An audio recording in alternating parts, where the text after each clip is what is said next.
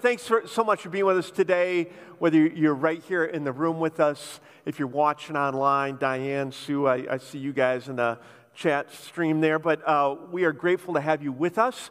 We are really in the midst of a series that we've been doing on relationships that we've entitled First Comes Love. And in this series, we've been looking at our relationships, specifically our romantic relationships, and how that nursery rhyme that we grew up with, that kind of goes first comes love, then comes marriage. A lot of fun as kids, but it really didn't serve us well as adults as to how relationships work. And so each week we've taken just kind of a different factor in relationships. We looked at dating and falling in love, and we've been looking at marriage last week and again this week, and then next week we're going to be looking at family. So in week one we talked about this idea that with dating, it's not about finding the right person, it's about becoming the right person. And then the next week we looked at this idea of love, and from a biblical perspective, how love is a multifaceted, it's just a complex concept. And when we, eliminate one facet or we go with one at the expense of the others, love doesn't work the way we want it to. And then last week we looked at one of the most significant hurdles that couples run into in marriage, that being unmet expectations. And this week we're going to kind of camp again on marriage and look at another significant hurdle for marriage. And then next week, Pastor Kevin Butcher is going to be with us. Yeah, if you don't know who, you're like, who's Kevin? Come. He's one of the best preachers I know. And he's going to talk to us about family. So it's just been, these areas of our lives can be complicated and they can be difficult. And for so many people, there's a lot of heartache and pain involved in these things. And so each week, we're just turning to God and seeing what kind of wisdom and truth He has for us in the Bible for every one of these areas of our lives. And hopefully we're seeing that when we take God's truth and we consistently apply it to our lives over time, it brings health and healing and hope where we were knowing otherwise. So we're going to try and do that again today. But before we do, we're going to take a minute and pray. So I want to invite you just to pray with me as we invite God to be part of this with us. Father, just today is so much of the news is dominated by what's taking place in Memphis. Father, we want to just ask that you would you'd meet the Nichols family, and that you would help them in the grief and the pain and the loss that they are experiencing. Father, we pray for just the community there in Memphis, that you would help them. Just for our leaders as they try and navigate this, and as they think about what needs to be done in future, and God, just for people being intelligent and taking the time to really understand the situation fully before they respond. We pray for your hand in the midst of all this, and for our country, and for healing, and for change. Father, I pray that you would help us today as we take time and try and explore your truth, that you would open our minds and our hearts to it. I pray for our relationships, for the relationships in this room today, the ones that are watching online, where there is struggle and there is disappointment and frustration, that your truth would help us find a way to healing and to life and to hope. We ask this in Jesus' name. Amen. Well, again, this morning we're going to look at one of the significant hurdles that couples face in marriage. And this is one that I would argue every single couple faces when they get married. And it's this right here. Conflict. Who's got the conflict-free marriage?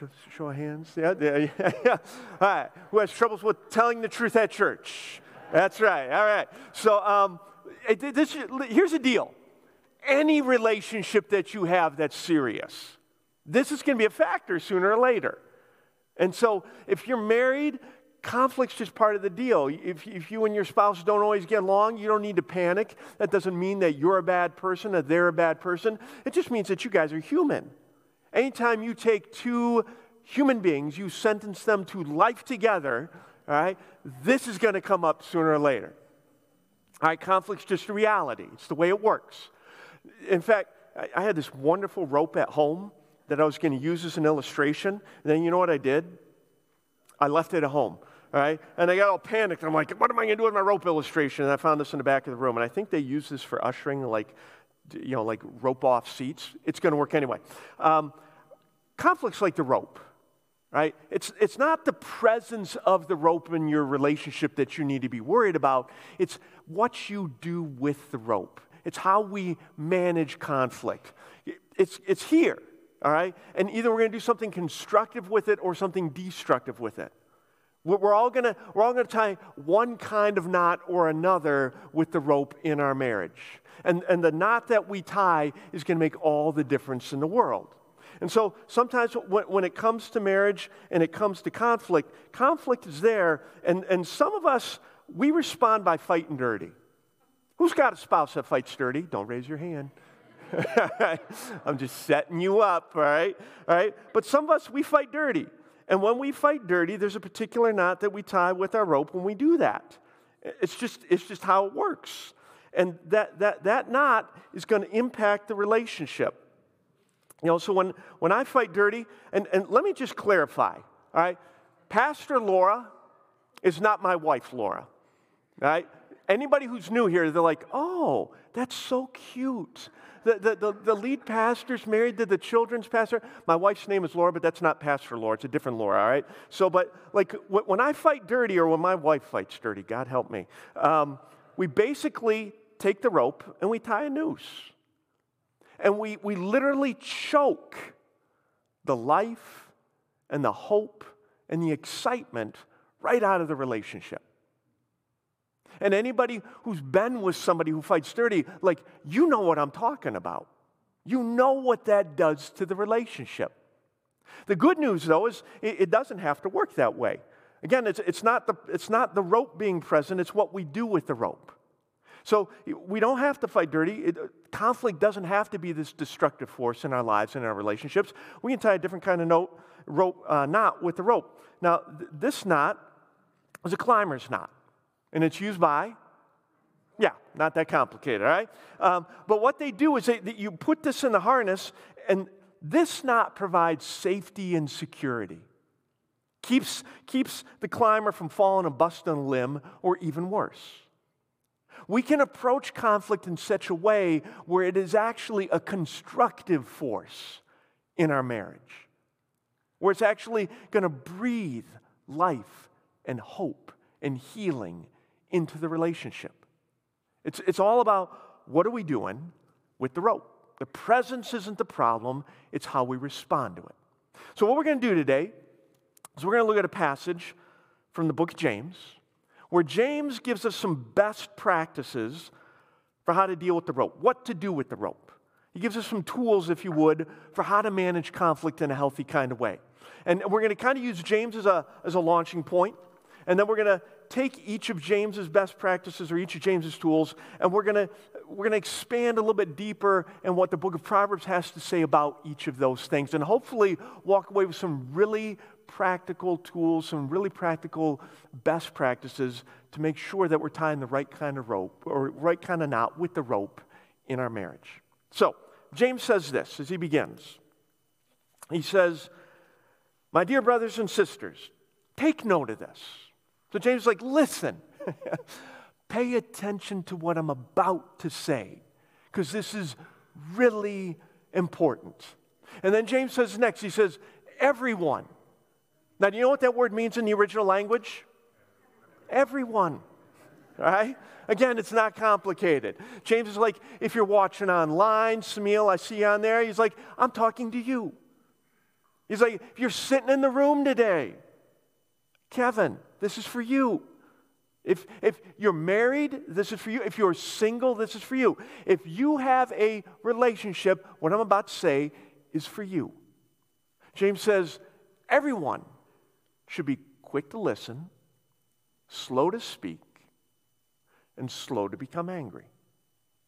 3 very simple responses that James is trying to point us to. So we're just going to take them one at a time and walk through them. So James begins, he says, hey, everyone should be quick to listen. Now, One of the reasons James tells us we should be quick to listen is because so often in the midst of conflict, we're quick to do something different. So often in the midst of conflict, we are quick to think we've got all the answers. Like what happened and how it happened and why it happened and what it all means. And we come to those conclusions before we've taken the time to listen to the person that we're in conflict with. Now, here's the problem with that. There is a God, and you're not him, and I'm not him, and the person sitting next to you is not him. None of us are all-knowing, all-seeing, all-wise. And when we come to conclusions, when we're like, hey, I've got the answers, and we haven't taken the time to listen, we kind of step into a divine kind of role in the relationship. And it's never good for us. It's never good for the person we're in a relationship with. It's never good for the relationship itself. It's why Proverbs will warn us. It'll say to us, to answer before listening, that is folly and shame. When there's conflict with another person, and I get to this place where I'm like, I got all the answers. Again, I know what happened and how it happened and why it happened and what it all means. And I come to all these conclusions before I've taken the time to listen. Proverbs says that is folly and shame. Because when I do that, I'm going to think I got the answers right. But oftentimes when I come to conclusions without having listened first, I come to the wrong conclusions. I get things wrong. That's my folly.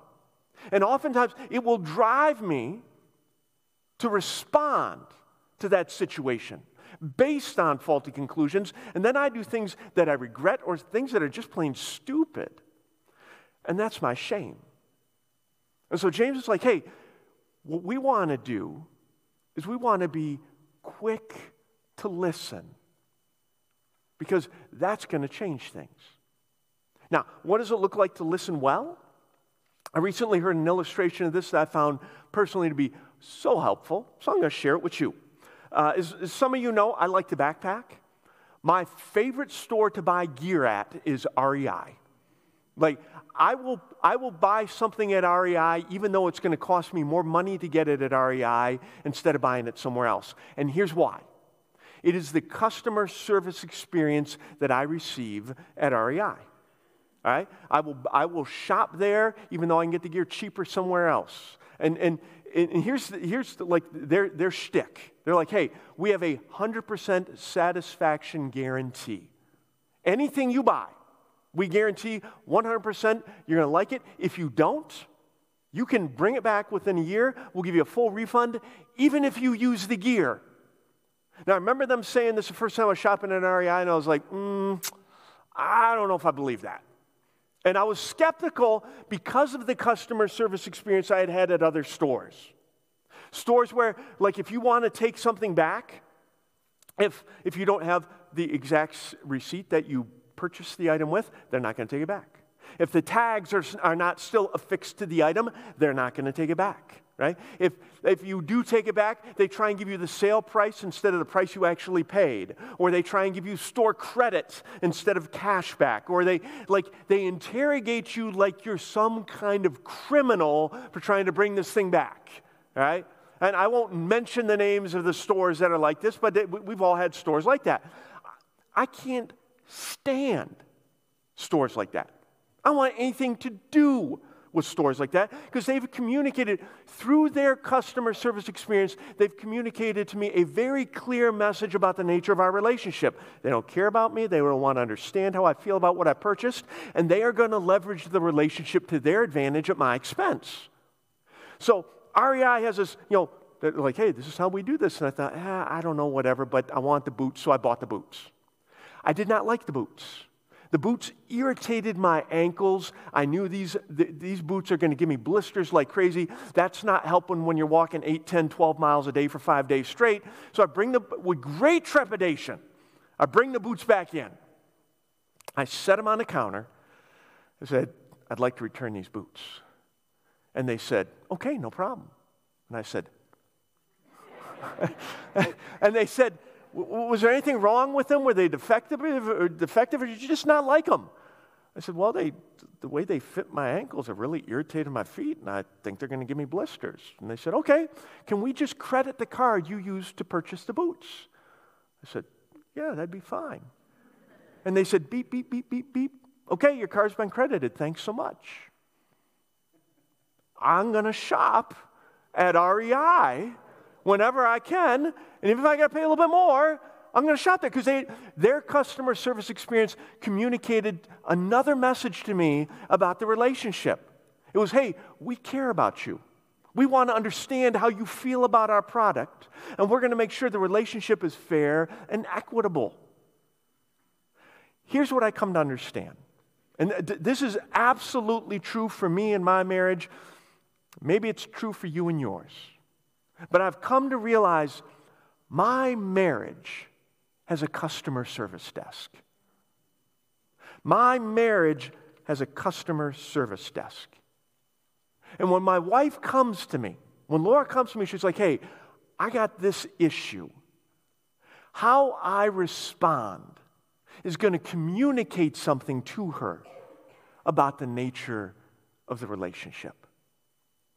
When I am quick to listen, I provide her with the customer service experience that I want myself.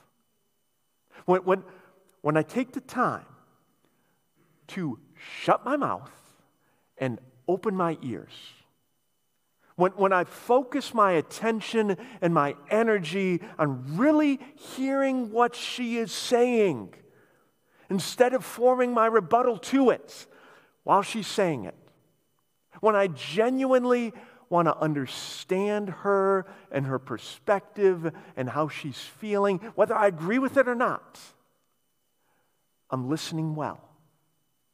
I'm providing her with the kind of customer service experience that makes her want to keep shopping here.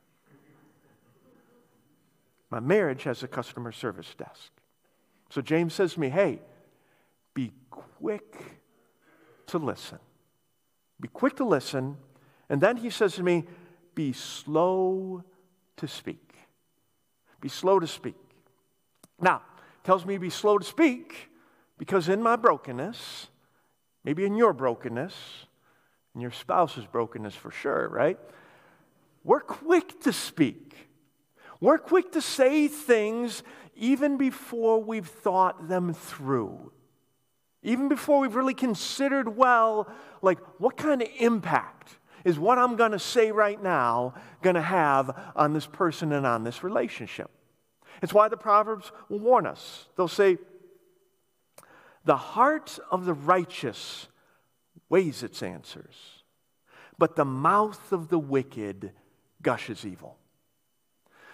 The heart of the righteous weighs its answers. Everybody say weigh. If you're watching on the live stream, right in the chat feed, chat in there, weigh. See, here's the deal. Wise people weigh it before they say it. Wise people, people with healthy relationships, people with growing, life-giving connections with other human beings, they take the time, especially in the midst of conflict, to weigh it before they say it. They're going to think about it. They're going to consider it. They're going to meditate on it. They're going to crock-pot on it. They're going to weigh it before they say it. Wise people in their relationships, especially in the midst of conflict, they ask and answer 3 critical questions before they speak. Simple questions. They ask, should I say it at all? Just because a thought rattles around between my ears doesn't mean it's a good idea to give it a fast pass to my mouth. Just because I can think it doesn't mean I should speak it. Some of the things that run across the screen in our mind should never be said. Wise people weigh it. They ask, should I say it? Next they ask, when should I say it? Just because it should be said doesn't mean it should be said here, doesn't mean it should be said now. If I've got something difficult to say to my wife, it's almost never a good idea for me to say it in a public setting. If I've got something difficult to say to my wife, it is really wise not to say it in a high-stress time. There are just better times and places to say it. And then wise people will ask, how should I say it? Just because it's true and it needs to be said doesn't mean I need to be a jackwagon about the way that I say it. I'm called to speak the truth, but as a follower of Jesus, I'm called to speak the truth in love. I can say it, but I don't need to be like, hey, let me give you both barrels of truth. Just should I say it? When should I say it? How should I say it? Wise people weigh it before they say it. Not only so, but we should be slow to speak because of how powerful our words are. All the time people say, well, it's just words. No. Words are powerful. Again, the proverb warns us of this. It says, the words of the reckless pierce like swords, but the tongue of the wise brings healing. See, when we're quick to speak, when we fail to weigh it before we say it, our words are powerful. They have the ability to literally decapitate another person emotionally or spiritually. There was a younger couple that I knew, and they were arguing about intimacy, which if you're a young married couple and you're arguing about that, again, don't panic. That doesn't mean you're bad, your spouse is bad. It means you're human. Young couples argue about that all the time.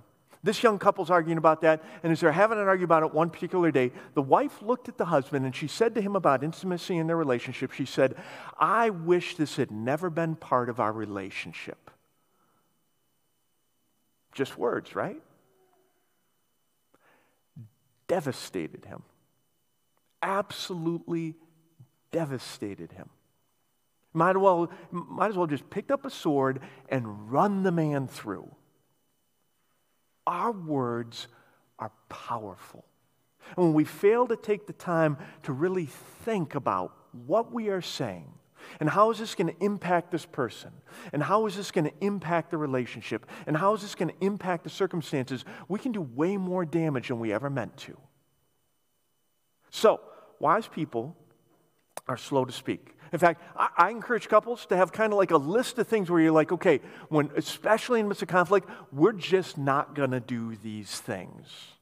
So I'm going to share with you my list, and you can take my list, make it your own. It's something that my wife Laura and I agree to. You can be like, hey, I'm going to edit this, I'm going to add to this, whatever. But here's some suggestions for you. So here we go. Number 1, no calling each other names. Unless those are like fun pet names like, Snuggle Bear or Sugar Pants, all right? But always those should be used in love, all right? So just no name calling. Number two, no swearing at each other. You're like, we're at church. You shouldn't have to say that. I shouldn't. But I've been doing this long enough to know no swearing at each other, all right? The minute we do this, we are losing. So just don't go there. Number 3, no yelling at each other. If they don't get it, change your argument, reinforce your argument, figure out a different way to explain it. Raising your voice isn't going to help anything. Number 4, no getting historical. All right? Like, this is what you did on our 6-month anniversary 20 years ago. Leave the past in the past, all right? Number 5, no using words like never and always. You never, you always. When we go there, it's usually emotionally driven. It's usually void of accuracy. And rarely, if ever, is it helpful. Number 6, no threats of divorce. The D word should be illegal in your home. This actively erodes the security your marriage covenant was meant to provide. In fact, really wise couples, when they're having an argument, One or both of them will look for an opportunity to just remind the other person, hey, I'm here. Like really wise couples will go, hey, listen, I know this is really tense right now. I know it feels like we don't even like each other right now. I just want you to know I still love you, and I'm not going anywhere. And then number 7, no quoting your pastor. All right? Do not be like, hey, well, Pastor Mike said, leave my name out of your mouth, all right? You got yourself into this mess. You get yourself out of this mess, all right? So there's things that Laura and I are like, hey, we're not doing these things, all right? I'd encourage you to have a list. Be slow to speak. Think about what you're saying because your words are powerful. All right, back to James. So James says to us, everyone should be slow to speak, quick to listen, and then slow to become angry. Be slow to become angry. And again, James tells us to be slow to become angry because in our brokenness, he knows how quick we can become angry in the midst of conflict, how easy it is to go there, and how destructive it can be when we do. Again, the Proverbs warn us about this. Proverbs will say to us, a fool gives full vent to their rage. A fool. Now, just in case you're not sure, this is not a complimentary term. All right? In Proverbs, the fool is a person who knows they are always right, even though everybody around them knows they are not. The fool is a person who's always making bad moral decisions. The fool is the person, they're like as sharp as a bag of polished marbles, right? The fool is the person in the book of Proverbs who's forever giving people around them desire to choke them out. Proverbs says, hey, it is the fool who gives full vent to their rage. Who says, you know, this is what I'm thinking, so I'm just going to say it. This is how I feel, so I'm just going to do it. It's the fool who lets their anger control them rather than learning to control their anger. And the fact is, we all know this to be true. Just stop and think about the last time you were in conflict and you let your anger get the better of you. You just let it rip. How was it for the relationship? Sure, you might have won the argument, but how was it for the relationship? See, our rage, it'll get us what we want in the short run, but it'll keep us from what we want in the long run. The person who regularly gives full vent to their rage, their spouse doesn't respect them. They come to despise them. They don't trust them. They fear them. And they don't want to draw close to them. They're trying to push away from them. So, it's the fool who does this. Wise people figure something different out. They figure out how to control anger rather than let anger control them.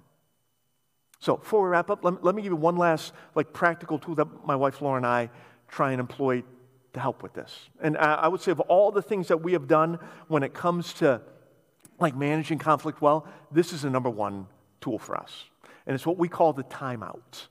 Right? And by timeout, this does not mean my wife is, will say to me, hey, you're out of control. You go sit down over there and you do not get up till I tell you otherwise, all right?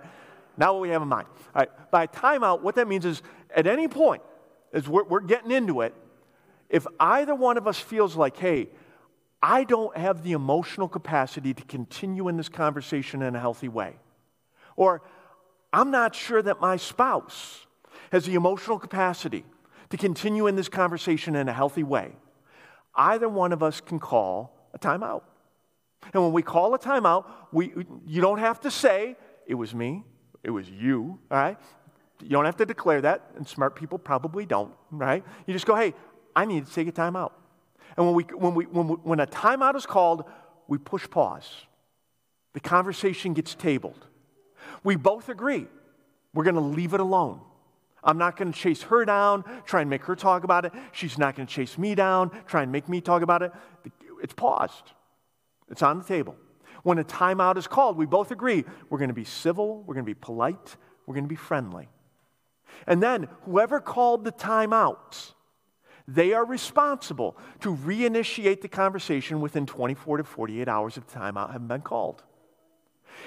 Absolute game changer for our relationship. And I'll explain a little bit more why. But before I do, let me just deal with a couple of questions or objections that I've regularly had when I talk to folks about this. First one is this. People will say, well, isn't that just an avoidance technique? I suppose it could be.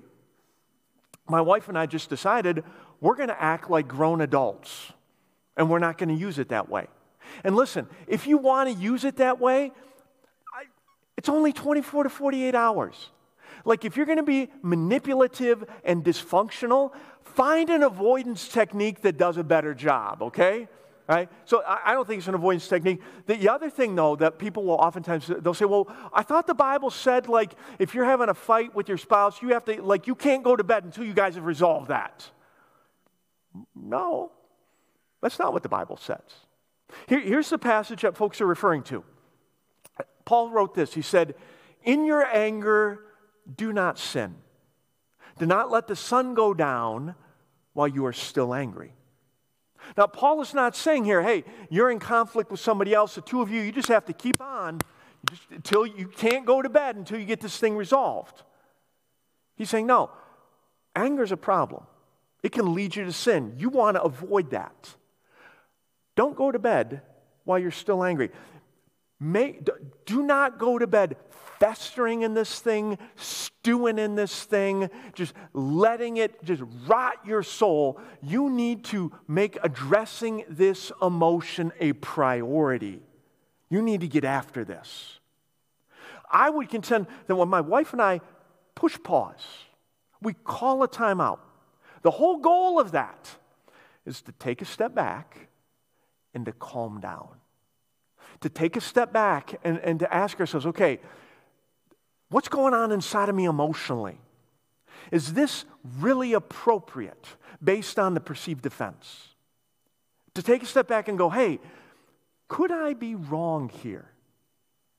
Hey, how do I want to respond moving forward? The whole thing, it's not an avoidance technique, it's a calm down technique.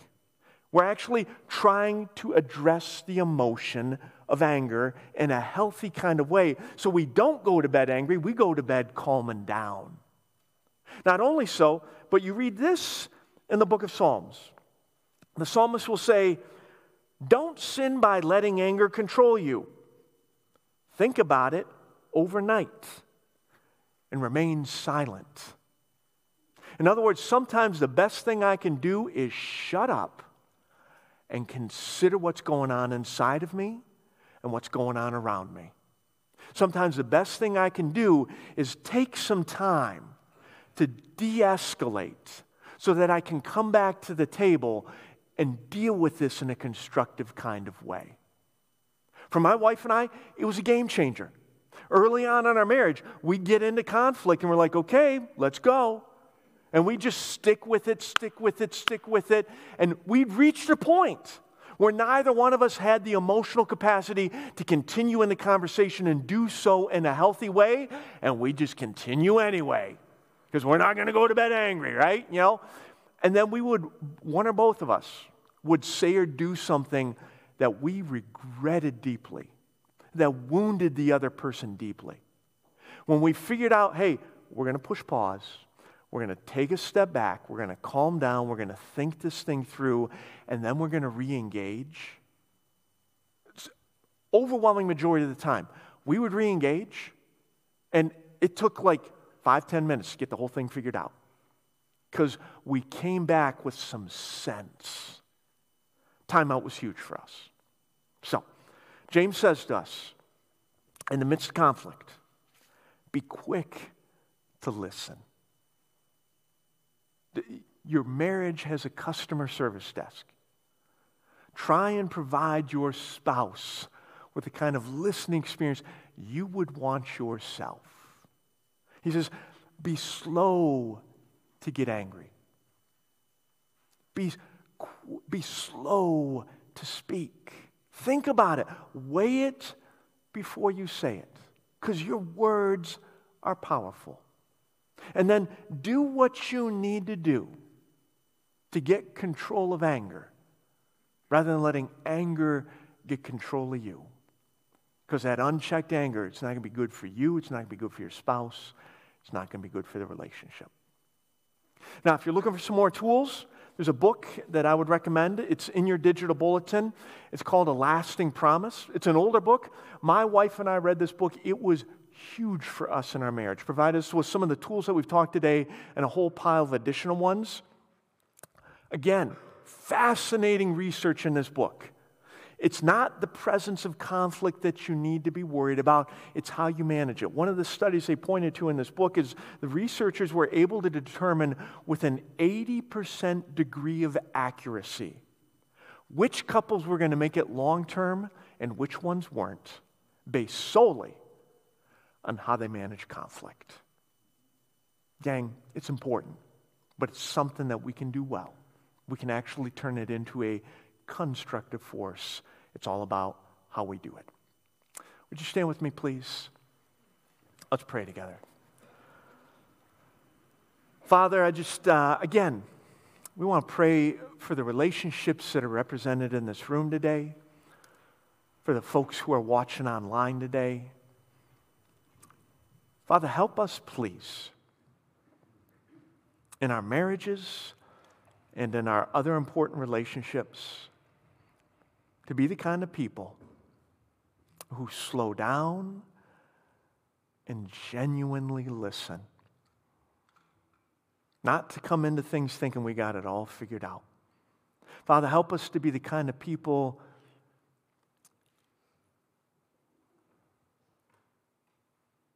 who think about what we're saying before we let it come out of our mouths. Who think about how it's going to impact the person that we say we care about. Father, help us to be the kind of people who control our emotions rather than letting our emotions control us. Father, we pray for your hand to healing on the relationships that are represented today, and just for great progress moving forward in how we manage conflict. We ask these things in Jesus' name. Amen.